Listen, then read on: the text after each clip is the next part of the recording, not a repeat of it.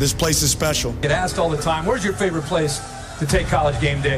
And I say every time, Eugene, Oregon. Yes. This is the best crowd.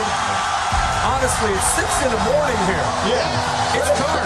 Yeah. It's raining. They don't care. No. These fans right here, pound for pound, are as good as any college football fans in the country. This program is staged to compete and to win championships. Oregon is going to be in the championship game.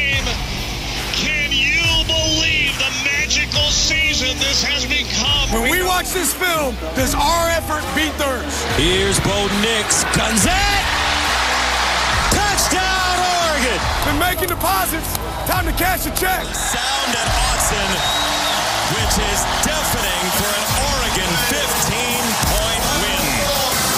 Chip Kelly still does not have a win against his former school, and we say farewell. Man, it feels great to be a Duck. Welcome to the QB11 Show, presented by Scoop Duck, with Doug, Andrew, and J-Hop. Here are the guys with the latest scoop.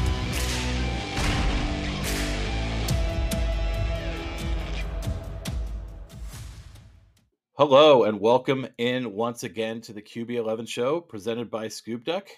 As always, I am Doug Scott, and I'm joined today by Justin Hopkins, owner and major contributor to ScoopDuck.com. Justin, good afternoon, sir. Morning. How are you? Morning. How are you? Yeah, it's been a while, but it's morning. Yeah, still so far. After getting home from Eugene at like midnight last night after SNL. So Yeah, and that's certainly one of the major topics we're going to cover today. I'm good this morning. It has been too long since we've had you on the show. I know, obviously, it's been summer, so there's less to talk about, and I know some of the fans over on Scoop Duck are asking, like, oh, well, how come the pods aren't coming more regularly? I think, we've been pretty consistently a weekly to more than weekly show throughout our 14-month existence. Summer's tight, right? People go on vacations. You're on vacation sometimes. I'm on vacation sometimes. Andrew's on vacation sometimes. It's hard to juggle schedules. And quite frankly, there isn't as much to talk about at certain times of the year. I think we do a pretty good job of bringing content all year round, but July was pretty quiet, as was expected. And August, the first part of August might be a little quiet, and then it might ramp up a little bit later. But, we're back, and we're happy to have you back on this episode. And we do have stuff to talk about today. Obviously, Oregon held their SNL camp last night, and you were there. So anxious to hear your thoughts on that. I wasn't able to attend this year. I think this is the first one I've missed. I think I've been to every one from the Willie Taggart year till now. So I'll be anxious to hear your thoughts on that. And obviously, before we go there, there's some kind of big news. And for those of you who haven't listened, I touched on this in a special episode of the podcast that I released Friday night. But Colorado obviously has moved on to the Big 12. The Pac-12 still doesn't have a media deal. So we're down to 9 teams now in the Pac-12, Pac-9, whatever you want to call it. Justin, I won't belabor the folks with my thoughts again, but I'd love to get your initial thoughts on Colorado's move, what this means for the Pac-12, and obviously, more importantly, to our listeners, what does this mean for Oregon, in your opinion? well, I mean, obviously it's clearly the death blow, right? Because Colorado brought so much to the table that I don't think Oregon will ever be able to recover from this. No. Okay. The worst thing about losing Colorado is that they're going to take the probably one of the better mascots in the country with them, Ralphie. That's probably the biggest loss to seeing Colorado. I think that was, maybe that move made sense for Colorado, and maybe it will make sense for Arizona. I don't think it makes sense for Oregon. I don't think it makes sense for Washington.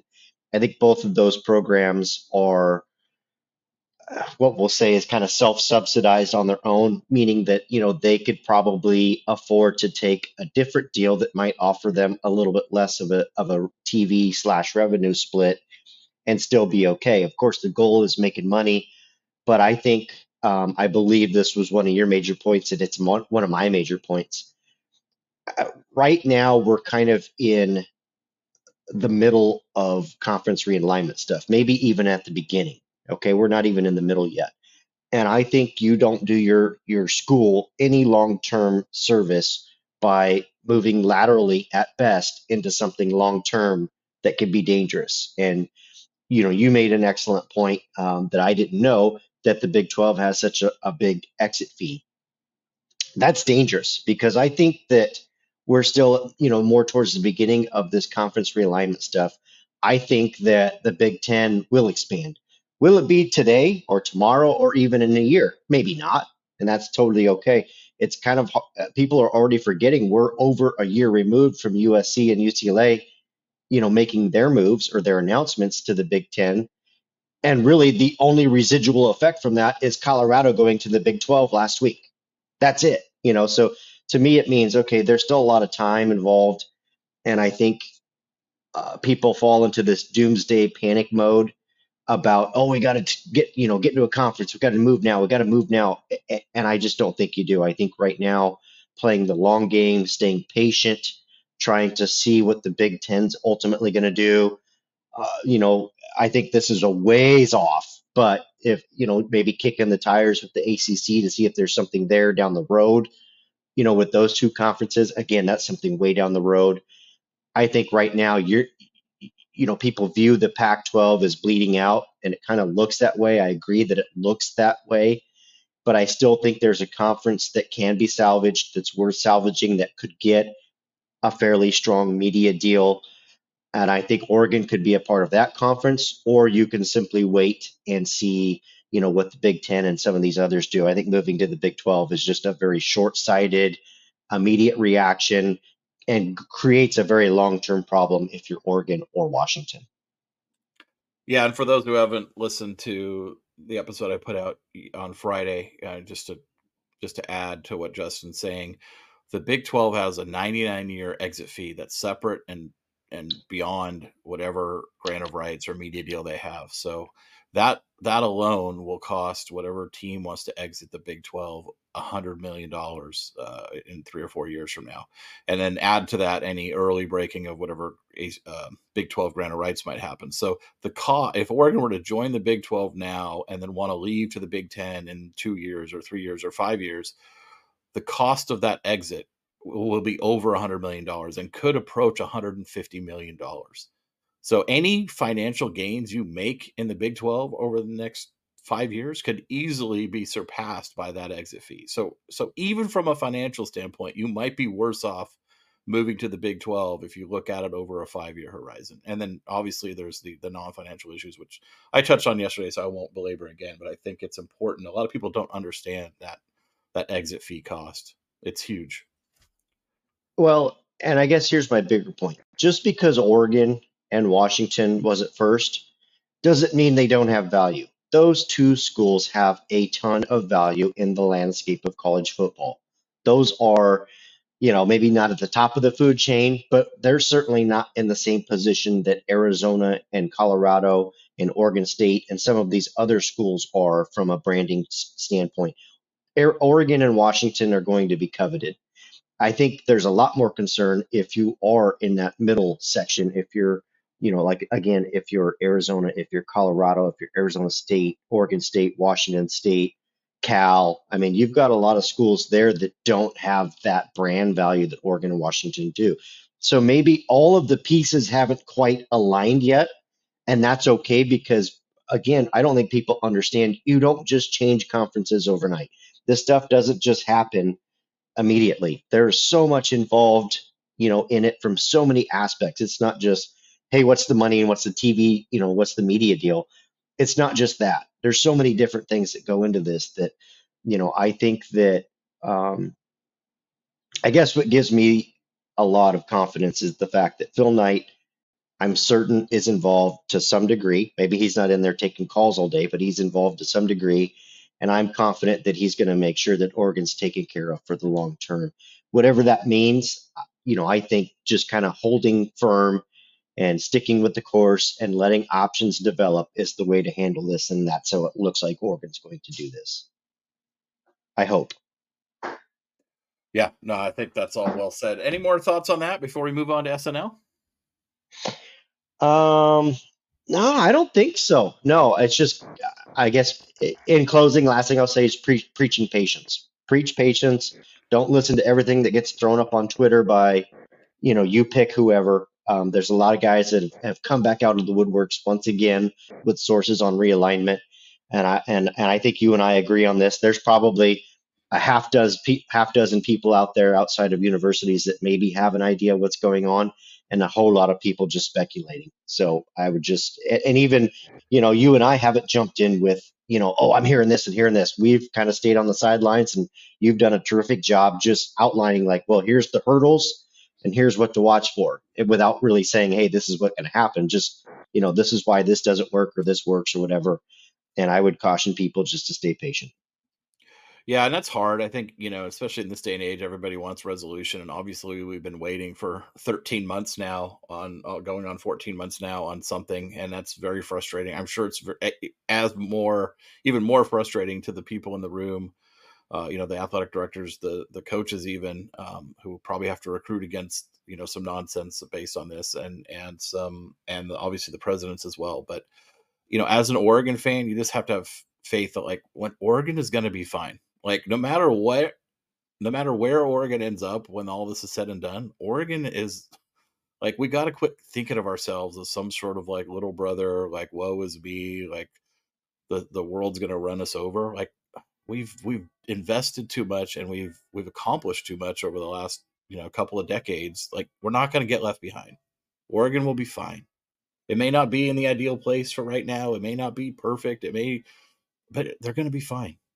Don't worry. It'll be fine. Yeah, you think they just renegotiated Lanning's contract long term just so they could screw it up on this other side? I mean, and Right. and I know people want to, oh man, we're losing recruits because of, you're not losing recruits because of this. I'm sorry. Maybe internally some families have a minor discussion about it. I've never heard a recruit say that they didn't pick a school because of a conference. I've never had anyone internally at Oregon say, yeah, you know what, we just really didn't have a shot with this kid because he wanted, he was afraid we weren't going to make it to a conference, whatever. It's just not a thing. And if it is a thing, it might come up with one kid and everybody's going to say, see, look, it's hurting us. It's like, okay, maybe one kid out of, 150 that they're recruiting in this class. And even then, I'm not sure that that's the case. So, I mean, you got a top 10 ranked class. They've got 20 commits. They're not slowing down. Everything's fine. Just relax. Yeah, I mean, if you get to early signing day in December and the Pac-12 still doesn't have a deal, first of all, I don't think that's even possible. Knock on wood. But I mean, at that point, is it, does it become a problem? Maybe. But it's definitely, and then of course you have the kids who are going to go to the SEC, but they're going to go to the SEC anyway. Like, whether Oregon has a media deal in the Big 10 or the Big 12 or the Pac-12, those kids that say, I want to go play in the SEC are going to go play in the SEC regardless. So whatever. You didn't lose them because you never were going to get them in the first place. Exactly. All right. Should we talk about Lanning's contract or just move on to SNL? No, let's do it. That's a good segue. Yeah. So obviously Oregon and, to my opinion, Dan Lanning both made significant commitments to each other with this new deal. Obviously, his base salary goes up to $7 million starting immediately. So it's this fiscal year is kind of interesting because it's basically about 45% based on his previous salary and 55% based on his current salary. So over the course of this year, he'll earn about $6 million on a $7 million base salary. But then as you get to the next fiscal year, it will be 7.2 million, then 7.4, etc. I'll just lay out all the terms here, Justin, because I have them in my spreadsheet, and then you can talk about what that means. It goes up 200,000 a year in base salary. So again, you're looking at 5 years from now that number's approaching 8 million, or is 8 million a year. In addition to that, he gets $1 million a year added to a deferred compensation account, which is basically a retirement account. Think about it that way. So really, in effect, his base salary isn't 7 million; it's 8 million with that deferred comp in there, which is a massive number. 8 million is a massive number. It puts him in, the top 15 in the country. Number 2 in the pack. Will be number 1 in the pack when Lincoln Riley leaves. A fair amount ahead of Kyle Whittingham, who's currently at 5.8 million, I believe. Higher than anyone in the Big 12, and really on par with the best of the best around the country. I mean, he's not earning he's not earning Jimbo money or Nick Saban money, but he shouldn't be, right? But top 15 is a very, very fair salary for a guy who's entering his second year. It's more than a fair salary, but it's a commitment. It's a commitment on Oregon's part. You're our guy. We believe in you. We love what you're doing with our program, and we're betting on you to the tune of somewhere between a minimum $50 million and potentially, with all of the other things that I haven't even talked about yet, could go up to $80 million. So a couple other things in his contract. If he wins 10 regular season games, a year gets added on to the end of the contract. And that can happen up to 3 times over the life of the contract. So this contract, which is 6 years, could extend as many as 9 with those, with those 10 regular season game seasons. And additionally, he's got, tons of incentives. So you win 11 games, it's another 200,000. You win 12 games, it's another 200,000 on top of that. You make the Pac-12 title game or whatever conference you're in title game, it's 100,000 more. You win that, it's 150,000 more. All of those are additive. You make the playoffs, it's another 100,000. You make the second round, it's another 100. It's another 200,000. You make the semifinals, it's 250. You make the finals, it's another 250. You win, it's $500,000, right? So tons of incentives loaded in there, which I think is the way Oregon has approached the last couple of contracts with both Lanning and Cristobal before him, is to have a ton of incentives baked in. And I think that is where they want to be. But also they made a massive investment on the base pay. And they said, you're our guy. We believe in you. We love what you're doing. We want you here over the long term. And we're putting a $50 million plus contract in front of you to guarantee that. And one other incentive in there, if Lanning were to win a national title at any point in time at Oregon, his base pay goes up by $500,000, which if he were to win a national title at Oregon, I assume there'd be a new contract written up anyway, but it's in there in the worst case scenario for him. And then, from Oregon's standpoint, they've gotten a $20 million buyout in that contract. So if Dan Lanning were to leave Oregon, he has to pay the university $20 million. And somewhat unique in my experience with looking at these contracts, that number does not go down over time. Most of these buyout clauses kind of have a declining value over time. So the more years that go by, the lower and lower that number goes. In this case, in this contract, that number never changes for the life of the contract. Even if extra years get added, no matter what happens, if he leaves Oregon on his accord to go to another school or quit or whatever, go to the NFL, he has to pay $20 million. And that is true even through the final game of the final season of the contract. And that final game is stipulated to be whatever postseason game Oregon is in. So if he coaches to the end of the 7-year contract and at the end of the 7th year decides he's going to leave, and he leaves in December, he still has to pay $20 million if he doesn't coach the bowl game. So I don't think it'll come to that. Contracts rarely, if ever, go to the end, right? But I think it's important. It's a commitment on his part to be here at Oregon and be in this community. And I think he's talked a lot about, and you see a lot about how entrenched in the community he's becoming. So for the, Chicken Littles who are so worried about getting poached, one, I think the number of schools that Lanning would actually leave for is a very small number, less than 10. And those are schools that would pay the buyout, would pay the money, but they aren't necessarily schools that would be looking at him right now. And I think he's for all intents, for everything I can assume and see, it looks like he's here for the long haul. I'll shut up and let you talk now, Hop. No, you're right. This is, it's a very, what do I want to say? It's a very balanced contract. And what I mean by that is I think there's a commitment from both sides to making this a very viable long-term arrangement, right? You've got Lanning, who has, I think you might have touched on it. I'm pretty sure that's the biggest buyout in college football, $20 million. And like you said, it's the life of the contract, which is, something that's not common. So, on Lanning's side, it takes a lot to get your agent to agree to a buyout that large, because their job is to go and negotiate you, better contracts as often as they can and keep upping your salary.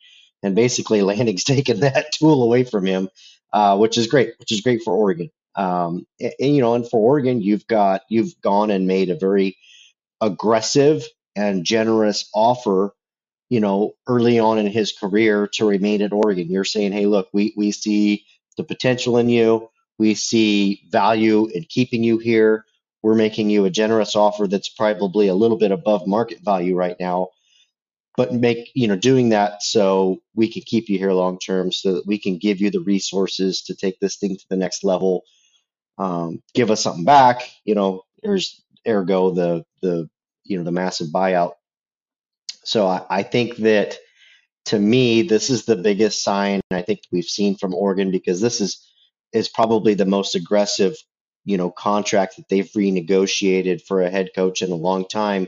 That's something Rob Mullins Ever. really, I'd say doesn't ever. do ever. And at times, at least in the moment, it's felt like that's been a detriment for Oregon. There were times where you thought, okay, Mario Cristobal was great first year, second year, whatever. You should probably get pretty aggressive on the next contract.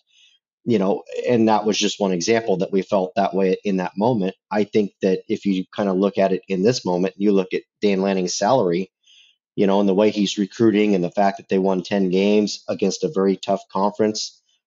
Sure, there were mistakes, but if that was the floor, we're in really good shape. So I love it. I love that Oregon did this. I think it goes against what they've done in the past, and I absolutely love that they were aggressive here. And I love that Dan Lanning said, "Yeah, put whatever buyout you want on there. I'm staying." So, like you said, there's probably only a half dozen or less schools that, if they got serious about Lanning, could get his interest. And they're the pretty obvious schools, right? You're talking Bama, you're talking Georgia, you're talking maybe LSU, some of those heavyweights who do have really deep pockets. But, and I said this, and I know I said this, but I'm kind of backtracking a little. Most schools in that arena aren't scared off by a buyout. But I will backtrack a little and say $20 million is a buyout that would give pretty much everybody some pause. Okay, they might still go forward with it if it's what they think they need to do, but that one is actually big enough to give most schools a lot of pause. So I think, again, I think it was a great contract. I love that Oregon has gotten aggressive in trying to keep this thing going for the long term, and I'm excited to see what the Danimal era is like at Oregon. Yeah, I think, just to touch on a couple things you said there, yeah, I don't think, I mean, if one of those schools you mentioned 3 or 4 years down the road says Dan is definitely our guy, we have to get Dan, then yeah, they'll pay the $20 million. If it's, we like 3 coaches, fairly similarly, Dan is one of them and there's 2 others, and Dan has a $20 million buyout and the other guy has 5, those schools might go that way instead, right? Because that will become a factor, and it's something where they see coaches as think about like Oklahoma when they went out and did their last hire. By most accounts, they liked Venables and they liked Lanning, relatively equally. Well, if one had a $20 million buyout and one had a $5 million buyout, they probably would pivot first to the guy with the lower buyout if they saw them as relatively equal. So, it does matter a little bit, but it won't matter if it's like Dan is our guy, we're coming at him and he's interested. So, but that's for 5 years from now or 3 years from now or whatever down the road. And obviously if that happens, it means that he will have had tremendous success here. Like, not just winning 10 games a season. Like, we're talking about deep playoff runs. Like, those teams aren't coming after Lanning at Oregon if he goes 10-2, makes the playoffs and gets knocked out in the first round. Like, they're not. Like, they're only coming at him if he's like in the semifinals, in the finals, something like that. I think the other thing you said I wanted to touch on, which I think is important, is one of the things that was frustrating for a lot of Oregon fans, and from what I understand, the administration as well, was under the Cristobal time here, is Mario came back every year for a raise. Every year he came back for a raise. He was always leveraging another job opening in the market. It may not even be a job that he was interested in or was interested in him, but his agent was doing a good job and he was negotiating another raise. And I think Oregon, I think that really soured Oregon quite a bit, because they felt like, we're investing in you. We just gave you a new contract and you're here 6 months later asking for another new contract. And I'll fault Oregon a little bit. Maybe they were underpaying him. I don't know, relative to the market at the time. But I also think that didn't show. I think that didn't show a commitment on Mario's part either, right? Like, he wasn't committed to being at Oregon necessarily. He was committed to getting himself the biggest contract he could, or leveraging other schools to get that, or looking for, to leave. And I think that lack of commitment on both sides, I think hurt the school, hurt the fan base, hurt Mario probably. And I think this is where both sides now are saying, hey, let's make a commitment to each other. And I think that's a big difference. And I would expect, we're not going to see Dan coming back next year for a raise, because I think, to your point, he's probably over market right now for the first couple of years of this contract, but they're betting on him. And if he does what we think he will, and what the school thinks he will, then he'll be at market for a couple of years, and then he'll be under market maybe in year 5 or 6. So hopefully this will get rid of the annual dance we got so tired of. Oh, is he going to leave? Is he going to leave? Let's just put that nonsense away. That's not going to happen now for the next couple of years, and thankfully so. So everybody, including recruits, most importantly, which I think is why a big part of it from Dan's angle too, recruits are going to say, oh, he's not dancing around. He's not talking about leaving. He's not trying to get a new contract. Like, that noise isn't out there, and we can just, we know he's going to be there, and we can actually recruit. The last thing I wanted to add on there, I forgot of, so it doesn't matter. Let's move on. SNL. It wasn't that important. Yeah, let's move on to SNL. You were there. Obviously, SNL, and I think you covered this really well on your site yesterday. It's something we've been talking about on the podcast a little bit, but I think on your site you really covered it well, is that the pivot of this event has changed because the recruiting calendar has changed. When this was started under Willie Taggart, it was very much about the current recruiting class and future ones, right? But you only had, and by this time of year, you might have 5 or 6 guys in your class in 2017, and you're bringing out the kids from that class to try to get them either committed at SNL. I think Taggart famously had 4 or 5 or 6 commits during that event at that one year. They didn't all stick, obviously, when he left. But as we've seen the years go on since then, the recruiting calendar has changed. Commitments are getting earlier and earlier. June is the big commitment month now, right? The big official visit month, the big commitment month. And Oregon, as you mentioned, has 20 kids in their class already. So there's only 5 or 6, more that are going to come, and they're not going to come in SNL. So the event has really pivoted to be much, much more about the future classes, building that bridge to the 2025s, the 2026s, and even the 2027s in those future classes. So if people are still stuck, if Oregon fans or others are still stuck in the mindset of like, where are all these commitments coming out of SNL? Like, they need to readjust like their understanding of what this event is and and it's really about the future. Yes. Yeah. No, I think that is an incredibly important, just thing to remember, because like you said, I think if you're a diehard recruiting fan and, somebody's on the message board every day and you're really invested in, it's pretty easy to see and monitor those changes. But if you're a casual recruiting fan, which there's many, many more of than the diehards, you're kind of aware that things change a little, but maybe just not totally in tune with all of the changes that go. And the hard part is it's so rapid. I mean, we're literally talking about 3, 4, maybe 5 years ago at most, that, your big expectation for this event at the exact same time in the calendar year, that this event would yield you 3, 4, 5, 6, 7 recruits, or it would get you 3 or 4 recruits, to commit. And then also, 2 or 3 or 4 guys that put yourself in position to get a commitment for soon after. That's really what this event was for. And now here we are that 4 or 5 years later, whatever, 3, 4 years later, and it's totally changed. I mean, Oregon only had a couple of uncommitted 2024 guys at camp. You had many more of your guys that were committed that just gave you a chance to coach them a little bit, continue to build that relationship, and keep them committed and happy and growing a bond together. But your emphasis this year for Oregon was those 2025s and 2026s. The only commit so far, as you and I are recording this to come out of it, is a class of 2025 wide receiver, Adrian Wilson.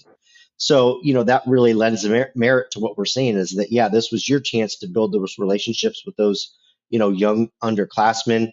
You're not expecting them to commit. Your goal is to have a good enough time now that maybe this season they want to come back, or maybe early in the 2024 calendar year, which, has turned into January and March, you're getting them back on campus immediately, because that's when you're hitting the ground running and recruiting for that, for that cycle, for that class. So I think it was great. I felt, just kind of my overarching thought on this camp was, this was the best group of underclassmen I'd seen at any SNL event in a long time.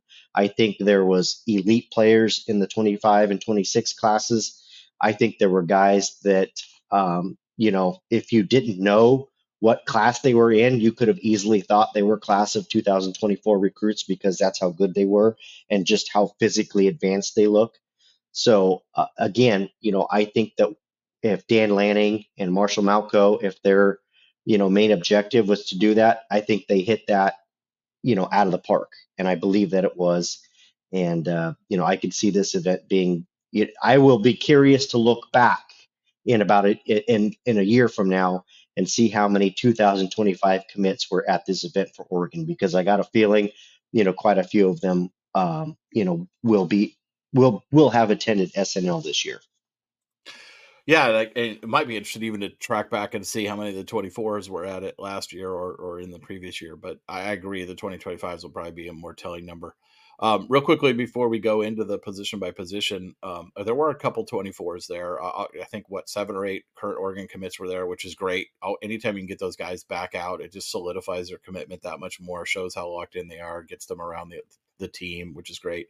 Notably, one non-commit to Oregon, cornerback Dakota Fields, who, I think was thought to be a heavy Oregon lean in the spring, and then visited USC in early June, committed to them, canceled his Oregon official visit later in June, and then committed to the Trojans. And by accounts down in USC has been peer recruiting for the Trojans since then. He actually showed up at the camp. He didn't compete in the camp for Oregon, but he did show up, and he wanted to visit Oregon. And Hop, talk a little bit about, do you think this opens the door to a potential flip there? Is this just him wanting to show up and get a trip and have fun, or what's the smoke on Dakota Fields? No, I think I think Oregon's pretty smart, realizing that if they were to bring somebody in that would start recruiting for the school they're committed to, obviously that's a detriment, of course. And so I think they're pretty smart to know when that, could be in play versus when it's not. So I don't think they would have brought in Dakota Fields, only to watch him, recruit other guys to USC. I think there's legitimate interest. I believe that when he committed to USC, Oregon was the biggest threat. It sounds like that relationship has stayed intact, and Oregon has continued to recruit him at a high level.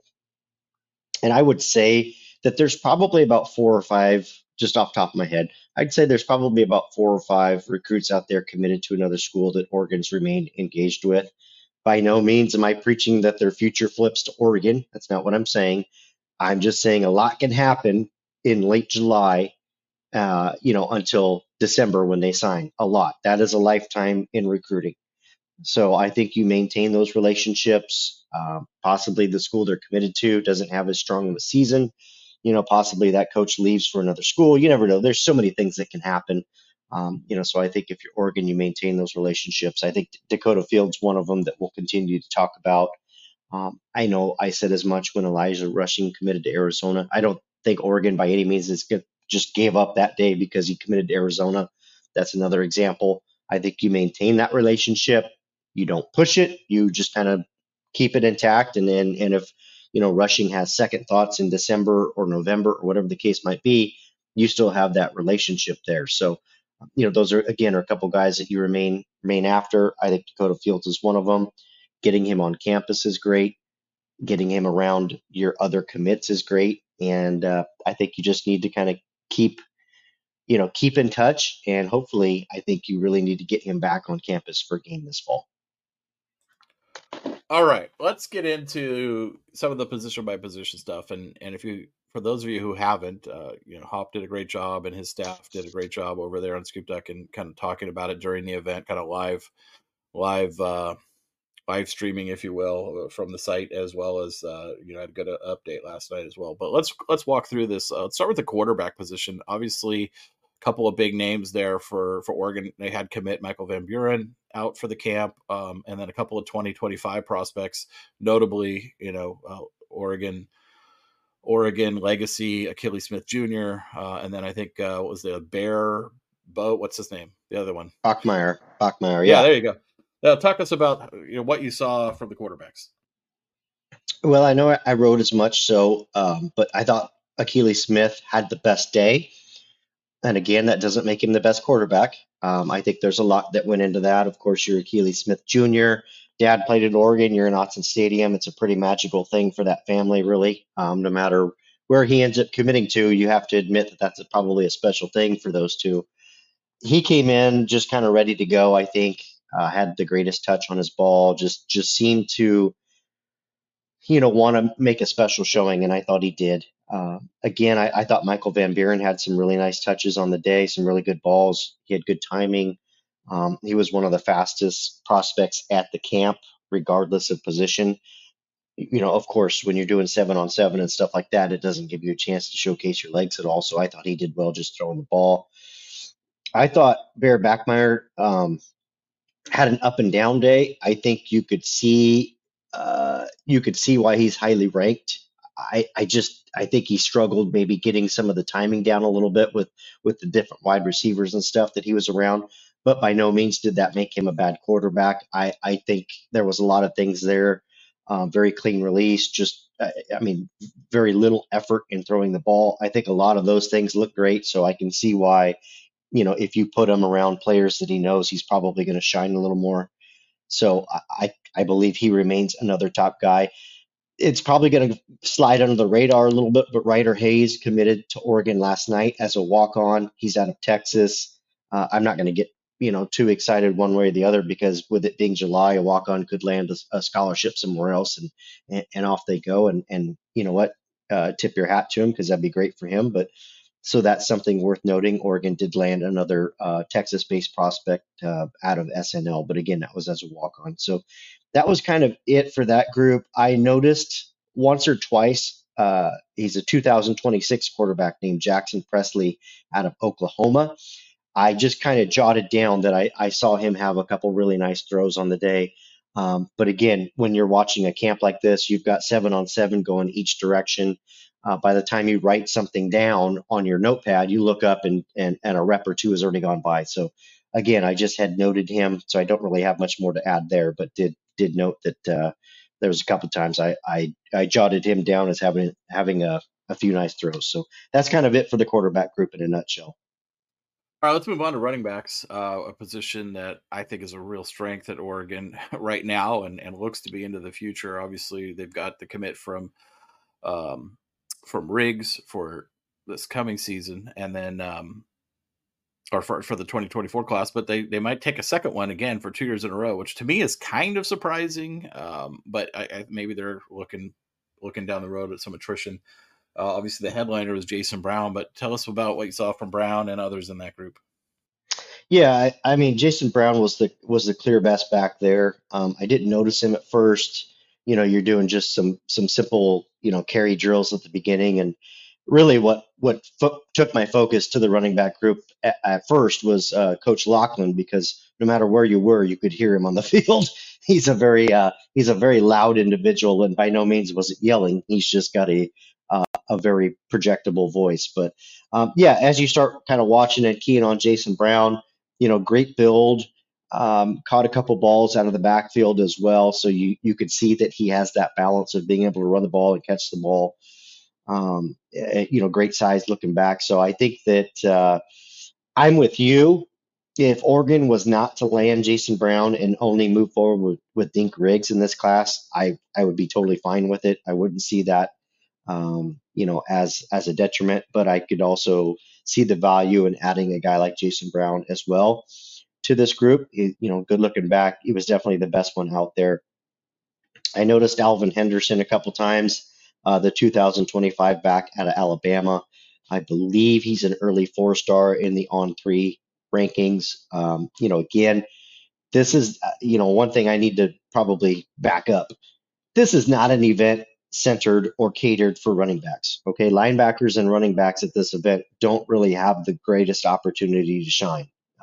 This is kind of a speed event.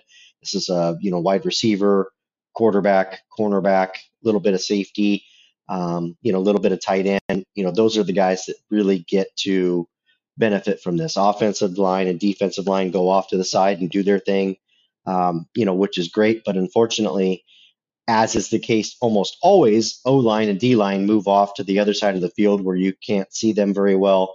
It's a constant battle between media and event organizers, not just at Oregon, everywhere. But safety's involved there, so I understand why they do it. But anyways, with running backs, that's kind of what I saw. I know a lot of folks might ask about Jay Sean Lamore, Jaden's younger brother. Didn't see a lot there from him, but just don't take that as an indictment because once again, we had two guys there trying to watch.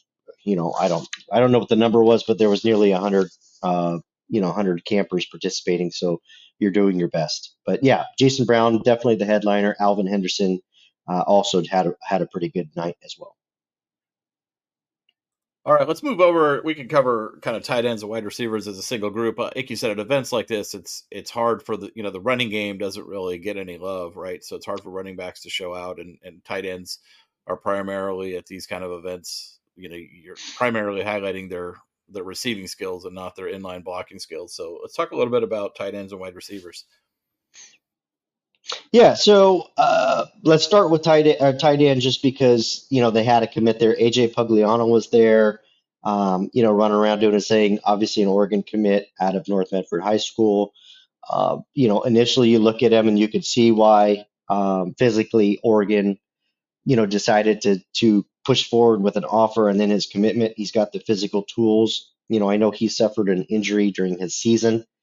And just from my purview, it looked like maybe he wasn't necessarily, taking it half speed, but I think that he was very conservative out there, probably more so to prevent injuring himself ahead of what will be his senior season.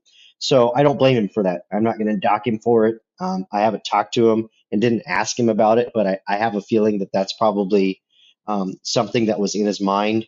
One that I will note as far as tight ends go is 2025 tight end Cody Siegner out of Crane High School. You will have to look up where Crane High School is because it's way out in the sticks. But anyways, off memory, he's probably in the 6'5" to 6'6" range, already around 225, 230. He's a class of 2025.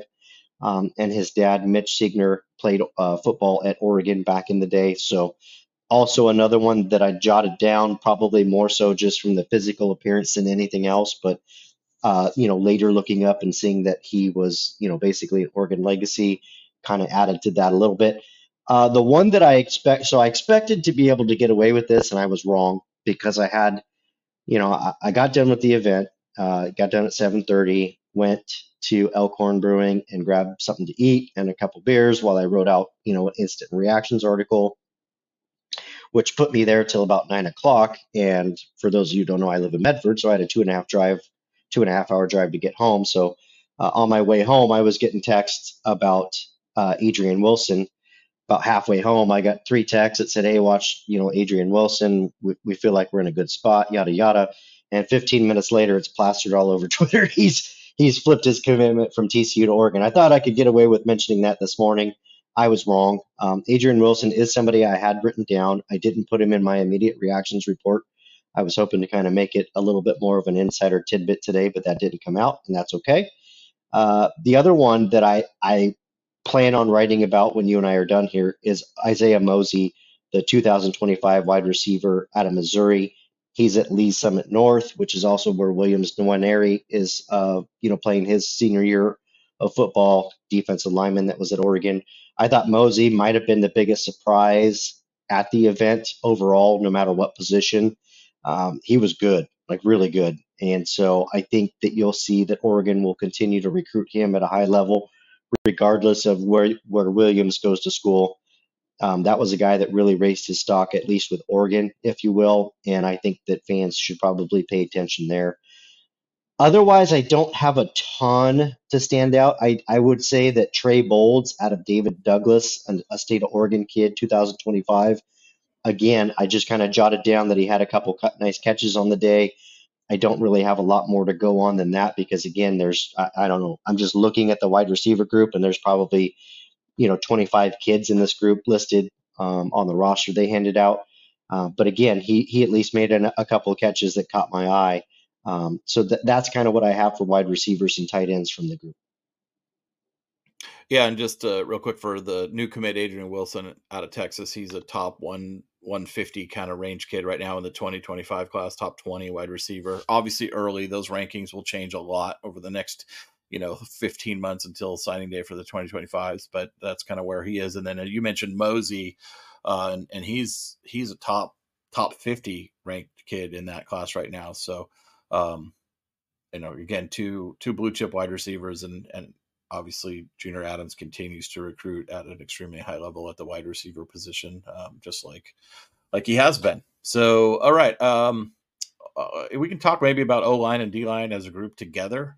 Obviously, Sure. as you mentioned, it's hard to see much from O-line and D-line at this camp for two reasons. One, it's just hard to see a lot from drills in the first place. And then secondly, for whatever reason, these groups are always the furthest away. I can remember every SNL I've gone to, it's like I need a high-powered telescope to see anything going on with the offensive line and defensive line. But maybe you got a couple thoughts there. Yeah. So, as this, just to kind of lay the groundwork, at this event, there is a media section down on the field that they have roped off, and that's always where I've gone. And this year I decided to go up in the stands to give myself an elevated view, which I do think was the right call because it allowed me to kind of see the offense. So the offensive line warming up, just basically doing back step and the basic simple stuff to get warmed up was literally right in front of the pen for the media. So it was on this side of the field. But defensive line was, of course, on the opposite side of the field, which is no big deal. They're just warming up, doing one-on-ones. Well, when they went to, one-on-ones, O-line versus D-line, they all went to the opposite side of the field. So, I did my best from my elevated view to kind of look over there and see, and I really paid attention. And I do know from past experience, and it looked like, Jared kind of relayed to me, he was down in the media pen. It was incredibly difficult, if not impossible, to look over there and see them because not only were they on the other side of the field, the defensive linemen that weren't, going in the rep were all standing up behind the group. So you had to look past them to see the one-on-one to see anything. So anyways, just to lay the groundwork, I know I noted this in the thread a couple times, but Trent Ferguson is a massive human being, like just one of those where you look at it and you're like, oh my goodness, you're a big dude. And I say that, and he carries very little fat. Just looked good, moved well. He's a guy that you're going to get on campus, and the coach is going to be like, man, we just, we're going to trim you down maybe a slight bit and just, get your speed up. And I think you've really got something there. I thought Fox Crater moved incredibly well, had a terrific base. He was really thick through like the upper legs and the hips. Really, actually, quite surprising for how thick he was there. Again, another good-looking prospect. I saw Sandman Thompson a little bit. He's the 2025 commit for Oregon.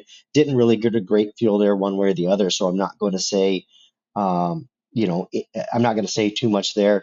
I thought Samisi Tonga out of Utah, another offensive lineman that I have noted as writing down, winning a couple good reps, from the event.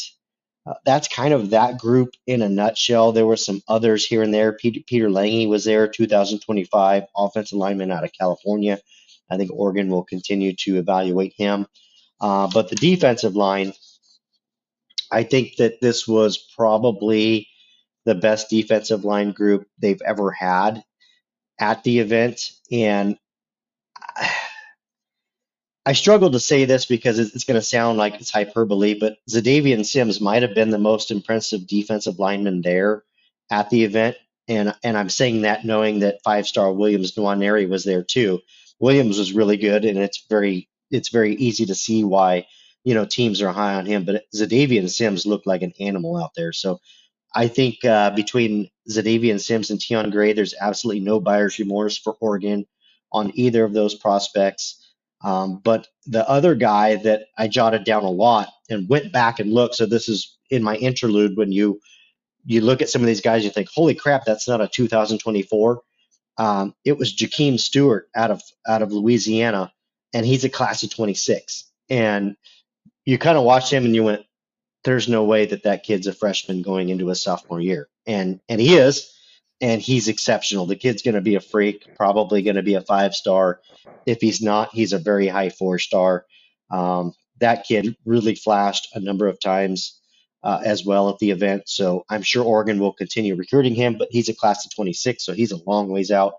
And the good news is you've got him on campus really early if you're Oregon, so you can really lay the groundwork and start that relationship.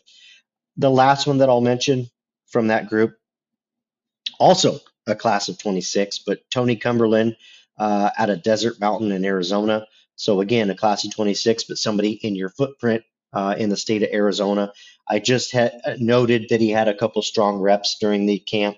I don't really have a lot more to go on that. I wish I did, but it's 90 minutes and you're trying to watch, 12 position groups or whatever the number is. And so we did our best. But yeah, those are the guys from the offensive line and defensive line at the camp. Okay, let's talk a little bit about linebackers. Anything of note there? Yeah, linebacker, just like running back, so I'll keep it brief. This is not an event for them. This is not an event that caters to what you're bringing linebackers in for. But one of the headliners was 2025 linebacker Marco Jones. He's out of California, San Ramon Valley. I have him down for just kind of his movement, his athleticism, his ability to move around in space. That's the guy that caught my eye. Keelan Moses out of Louisiana. I believe he's a 4-star already in most of the rankings, 2025. Physical specimen, definitely looked like a dude. Definitely caught my eye almost immediately, and then I had to look down and see who he was. And of course, then you're like, oh, yep, I know that name, and that's why. So the one that I hadn't heard of that I noted had several really good reps, and I could see Oregon, really becoming interested in is 2025 linebacker Kristen Thatcher. He's at Arborview High School in Nevada. I actually haven't looked into him yet, so I need to do that when we're done. But he kind of had that hybrid linebacker safety makeup, if you will, which is something, that Dan Lanning sees a lot of value of in his defense. Very athletic for a linebacker, had a pretty good build. I couldn't tell at first if he was a safety or a linebacker, but then I obviously figured out that he spent more time with the linebacker group. So again, that's somebody that I think Oregon could pay attention to because that type of skill set seems to be something that Lanning really likes in his defense at linebacker. Yeah, I think you mentioned that. Whenever I've been to these type of events, if for whatever reason, or the reason the structure, right, you're just not focusing on the run game, so it's hard to. You're not running. You're not in pads. So you're not running plays, so it's hard to get a sense of linebackers and running backs.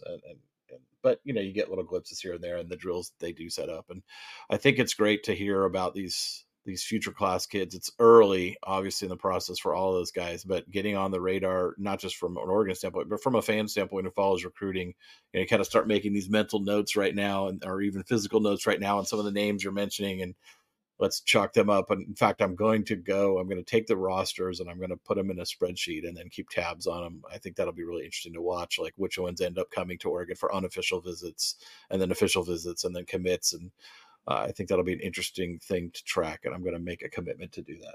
Now, I've done it publicly now, so I guess I'm on the hook.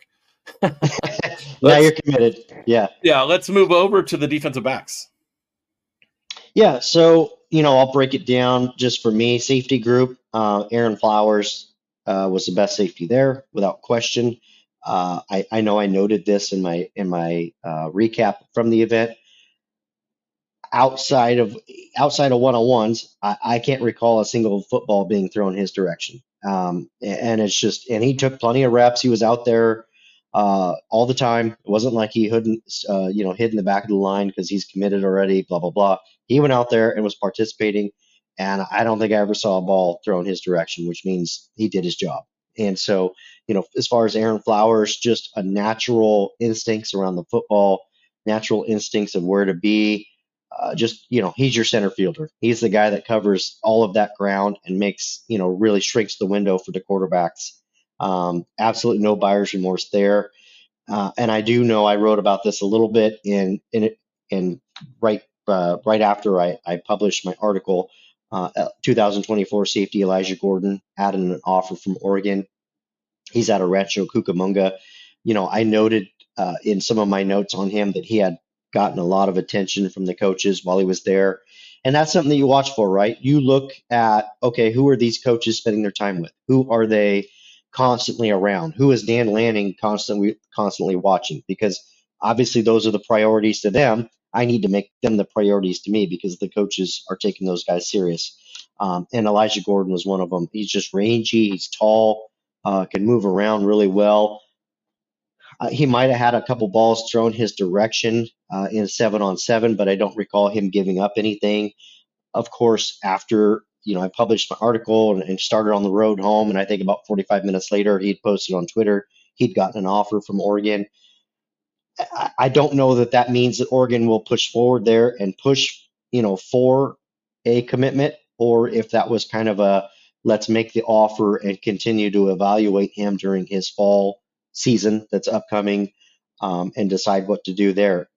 I'll investigate, but then both of those options are on the table. But as far as safety goes, that's really what stood out to me. Cornerback, just real quick, Dakota Fields, we talked about originally, didn't participate in the camp, so there's really nothing to report on him. There's no need for him to participate in the camp, obviously, if he doesn't want to. But I did note both the St. Francis Academy duo, 2025 cornerbacks, Blake Woodby, Kevin Humes. If that St. Francis Academy out of Maryland sounds familiar, that's where Ife Obadegwu goes to school. Ife was originally supposed to come, didn't end up making the trip. But those two guys did, and I had both of them circled early on, and of course kept watching them, and they performed really well. Brandon Lockhart is a 2026 cornerback out of California. He's got USC, Oregon. He's got the major offers. He's one I also had noted down for multiple reps throughout the event. I took a special interest in Josiah Molden simply because of his last name. Oregon fans are going to ask about him. He's a class of 2027. Didn't really have anything positive to say about him, but nothing negative to say about him. I didn't see him take a ton of reps. And again, he's a class of 27. So you're talking about a young man that's going. The kid hasn't even played a high school football game yet. Correct. Yeah. So there's no need Which is not a knock on him. He's got a lot of time ahead of him, and I think he's going to be great. But it's a lot to expect an 8th grader to come in and stand out at a camp like that. I mean, that's just not. Nobody's going to do that. 100%. Which is why I didn't say anything negative or bad. I just pinpointed him. Didn't see him take a ton of reps. Again, there's no reason to, say he's not a dude or say he's a total dude. I didn't see anything to suggest one way or the other. I look forward to seeing him again at SNL next year. All right, Hop. I think that's a great coverage of that event, and a lot of names that probably aren't familiar to most Duck fans, even those who follow recruiting every day, because if they're anything like me, you spend 98% of your focus on the current class, and you spend. I feel like every year I spend January through April, May, kind of like learning the landscape and the names of the 30 to 40 kids who are likely on our are likely or possible Oregon commits, right? And then you kind of follow those 30 or 40 throughout the summer and into the fall and into early signing day, and then it's like, okay, now we get to learn 50 new names all over again. And so it's hard to keep track of multiple classes as a fan, even one who follows it every day. So it's great to hear some of these early names, and like you said, we'll be tracking as we go forward on those. Any other general thoughts on recruiting and at Oregon or these future classes or current class, or kind of where things are at? I know there's seems like just like last July there's a lot of like Chicken Littles out there, not just on the boards, but on Twitter and everywhere. Oh, this guy's falling. We didn't get this guy's commit. We didn't get that guy's commit. Our class is going to suck. The world's ending. Oregon's doomed. And I'm just like, I just don't get it. I mean, if you look back to last class at July 30th, we're at right now, the 2023 class looked much worse on July 30th of 2022 than the 2024's class looks on July 30th of 2023. We're way ahead of where we were a year ago. And there's a lot still on the board. And if you remember how Oregon closed in the fall and around signing day last year, why would you be so worried? Like, we're doing fine. We're fine. We're better than fine. Better than fine. No, you're right. And I think that even backing up, like to your point about, I know that you pay attention to recruiting probably more than most, and even myself that does it for a living, I have a tough time, kind of tracking some of these 25s now. And I'm training myself like I have to. I mean, it's July, and all of a sudden I now need to be more invested in the upcoming class than I've ever had to be in my career. And part of that is me seeing that and kind of identifying that, and then it's also relaying that, saying, hey, look, guys, it's 2000, it's July 30th. 2023, we're already talking about the 2025 class. Oregon has 3 commits in the class already, and that's the earliest that's ever happened. And it's amazing how these timelines are moving up, and it's something that, if you think about it, we're learning about it. I mean, what do you think the coaching staff is doing? They're having to identify that and see that and react to it. So maybe they're a little bit ahead of us, but it's not like they have a crystal ball to see that back a year ago, last July, that they need to be, prepping for the 2025 class so hard. Now, what I will say as it relates to this 2024 class, like you said, this is still and already one of the best classes they've ever had at Oregon. Yes, they have taken a few quote unquote losses on the recruiting trail. It wasn't the best July. And that's okay. I mean, it is what it is. None of these kids have signed any paperwork anywhere at this point. So at the moment, all anybody has done is made a reservation at their school of choice. That's it, including the Oregon commits. So the last thing I'll say, and I'm trying to do my best to, learn ahead of the curve,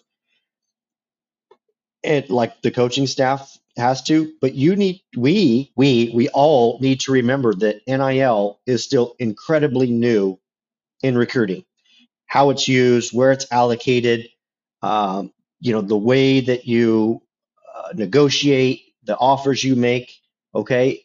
I think if you're Oregon, to this point, it's clear that they've been relatively aggressive in NIL. That's why they signed some of the guys they did in 2023. It's why they've got some of the guys committed that they do in 2024.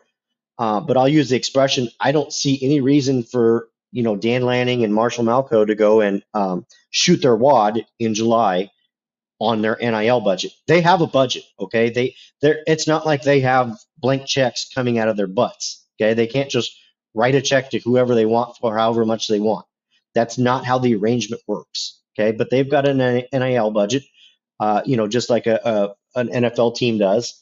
And I think that while you have seen them be aggressive in July, they've also been incredibly careful. So maybe a guy like, what's an example? Elijah Rushing. Okay, we'll say Elijah Rushing went to Arizona, and they made up a generous NIL offer that Oregon probably could have easily matched. Okay, but let's say they do. Let's say they match it right now, and he commits to Oregon instead of Arizona. Okay, what do you think Arizona's going to do? Just give up? No, they're probably more than likely going to try and up that offer or increase that offer. Or let's go even further. Tennessee's been in the weeds there with Elijah Rushing just the same. What do you think Tennessee's going to do? They're going to give up because, oh no, that extra, $200,000 or whatever, I'm just using numbers, was too much. We're out. No, they're going to sit there and wait and maybe up that offer in November and December. So I think, yeah, we can be real about something. We can say that Oregon did take some recruiting losses in the month of July. I'm okay saying that, but I'm not saying they got knocked out. They haven't been knocked out at all. They've taken a couple losses. Okay. Consider this a Major League Baseball season. I'm pretty sure in Major League Baseball, you can lose like 75 games and still make the playoffs. I don't know. Baseball seasons are too long and I don't watch, but I think I'm close. But I think it's also noting, like, they had a couple of big wins in July too. Yeah. Let's not forget. I think they pulled down 4 commits in July, including 2 really, really highly ranked linebackers who fit what Dan Lanning wants to do at that position, and quite frankly was the position of by far the most need in this class. So Huge need. I mean, those are two huge gets, and then you got Riggs, and then you got McCroy out of Alabama. You got a tackle out of Alabama, a highly rated tackle out of Alabama. Like July was not this like, I mean, it's like Justin Williams and Elijah Rushing going elsewhere, like completely blinded some of the fan base to the wins that happened. And Right. like you want to win them all, but you're not going to win them all. Yeah. No, I mean, I would say the Elijah Rushing one stung just because it was Arizona, but Arizona made a ton of sense if you look back at. If you take emotion out of it, it's like, okay, his brother's there. It's down the road from his house. I mean, it made a lot of sense. All right. Yeah, it's still Arizona, but it made a lot of sense. I think, Justin Williams, you lost him to Georgia. Okay. Last I checked, they win a lot of football games down there in Georgia and put their defensive players in the league. So, that's a tough school to lose a guy to. And again, that's Justin Williams making a commitment in July. You think Dan Lanning just stopped calling him because he committed to Georgia? No, he's going to keep calling him and talking to him, and we'll revisit Justin Williams in November, December again. Maybe there's something there. Maybe there's not. We don't know. Just because he made his just to be clear, we're not Dogman, and we're not sitting here saying we're going to flip a bunch of dudes in December. Like, no, it's not what you're saying. You're not predicting flips. You're saying that the staff is going to continue to recruit guys that they want to continue to recruit, and you never know what's going to happen. We're not predicting 5 flips, so don't get I'm not saying he'll end up at Oregon. The odds are he'll sign with Georgia, and that's totally fine. But I'm also saying that Oregon's going to remain in contact with him. So who knows? We'll revisit it in 5 months and see if there's anything there or not. But yeah, I love the class. Again, I think there's a lot of learning curve with NIL right now and how it's used in recruiting. Okay, because again, you don't really, this isn't an auction, right? Where you make the final bid and it's done. Okay, maybe it is an auction. Okay, but the final bid isn't done today. The final bid is done in December. So, there's no need to put your best and final offer on the table when you're the first up at the auction. You do that when you're the last person at the auction. So I think we'll revisit some of these in December, and some of these guys that maybe Oregon's trending away from. I got a feeling that we'll end up sneaking out a couple 5-stars at least in this class, but it's going to be fun to follow. I still think this will be Oregon's highest ranked class in program history, but yes, they have some work to do to get to there. I agree.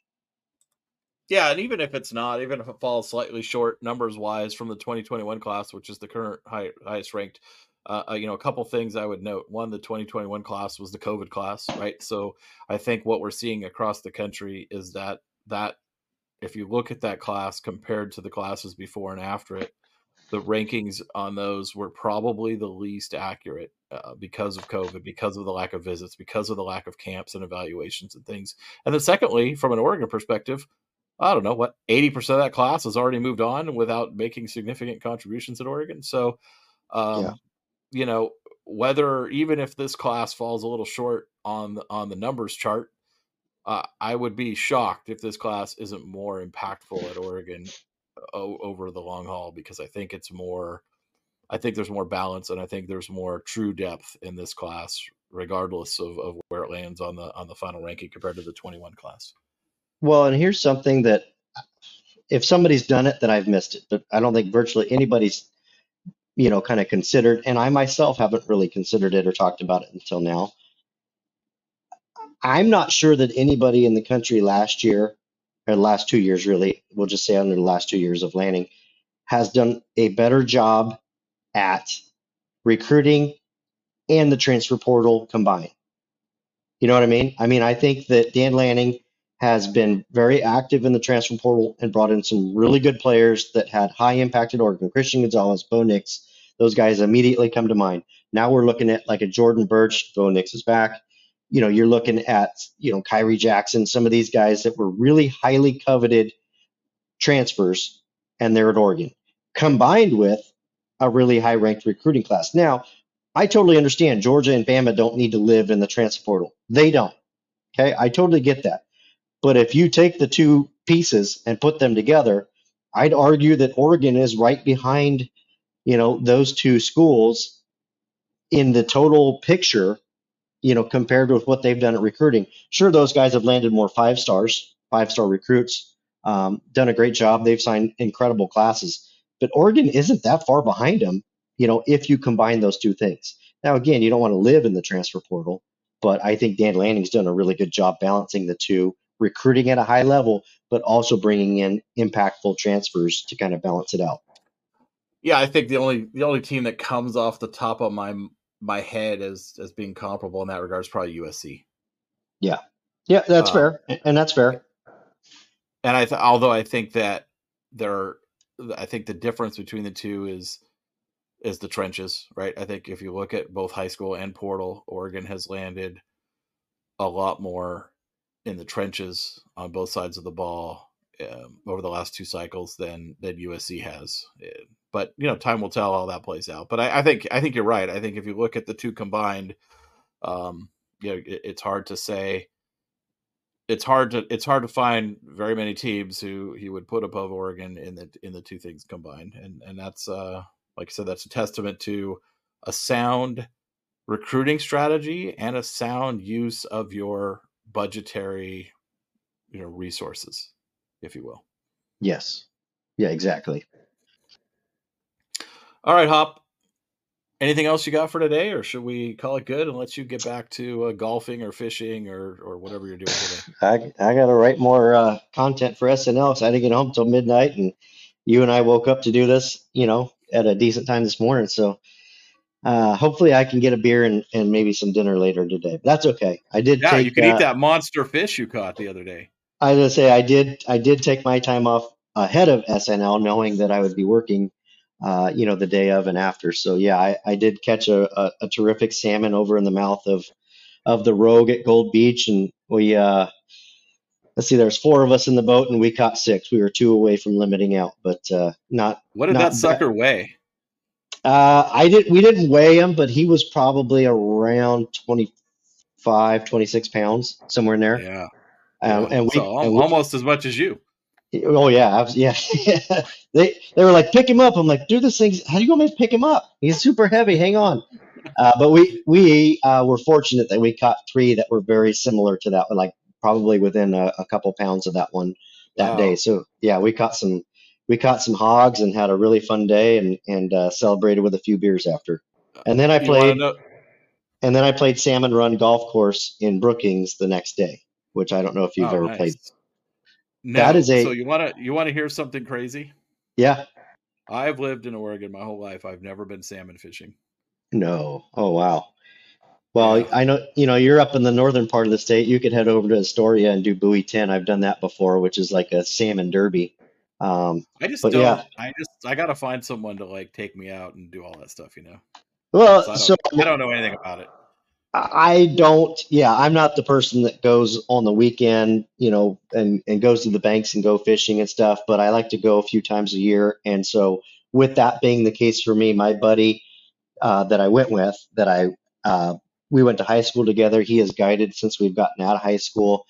So that I just usually call him and give him a couple $100 to jump in the boat, and he's got all the rods and bait and everything. And you jump in the boat and bring beers and something to eat with you, and you just sit there and fish. So I recognize that not everybody has $250 at their disposal, but a couple times a year, it just makes the most sense for me. And your odds of catching a fish are a lot better because he clearly knows what he's doing and I do not. So yeah, I need to get a hookup like that. I'll work my line. I'll work my angles and see if I can find someone to hook me up like that, because that's what I'm looking for. I just want to hop in the boat and somebody take me to where the fish are and show me what to do. Yep, and that's what I do. I don't pretend to be this championship angler or anything like that. I respect the people that do, but I'm the guy that shows up and he says, be here at this time and hop in the boat and bring your jacket, and that's what I do. So. But we had a blast, and it's my buddy's name is Travis Malone. Malone's Guide Service. He does a tremendous job. He does Gold Beach in the summer for salmon, and then he comes back to my neck of the woods and fishes the Rogue in the winter and fall. So always have a fun time going with Travis. All right, Hop. Sounds like a good time, and we will be chatting with you soon. Thanks, buddy. All right, take care, everyone. Thanks for listening.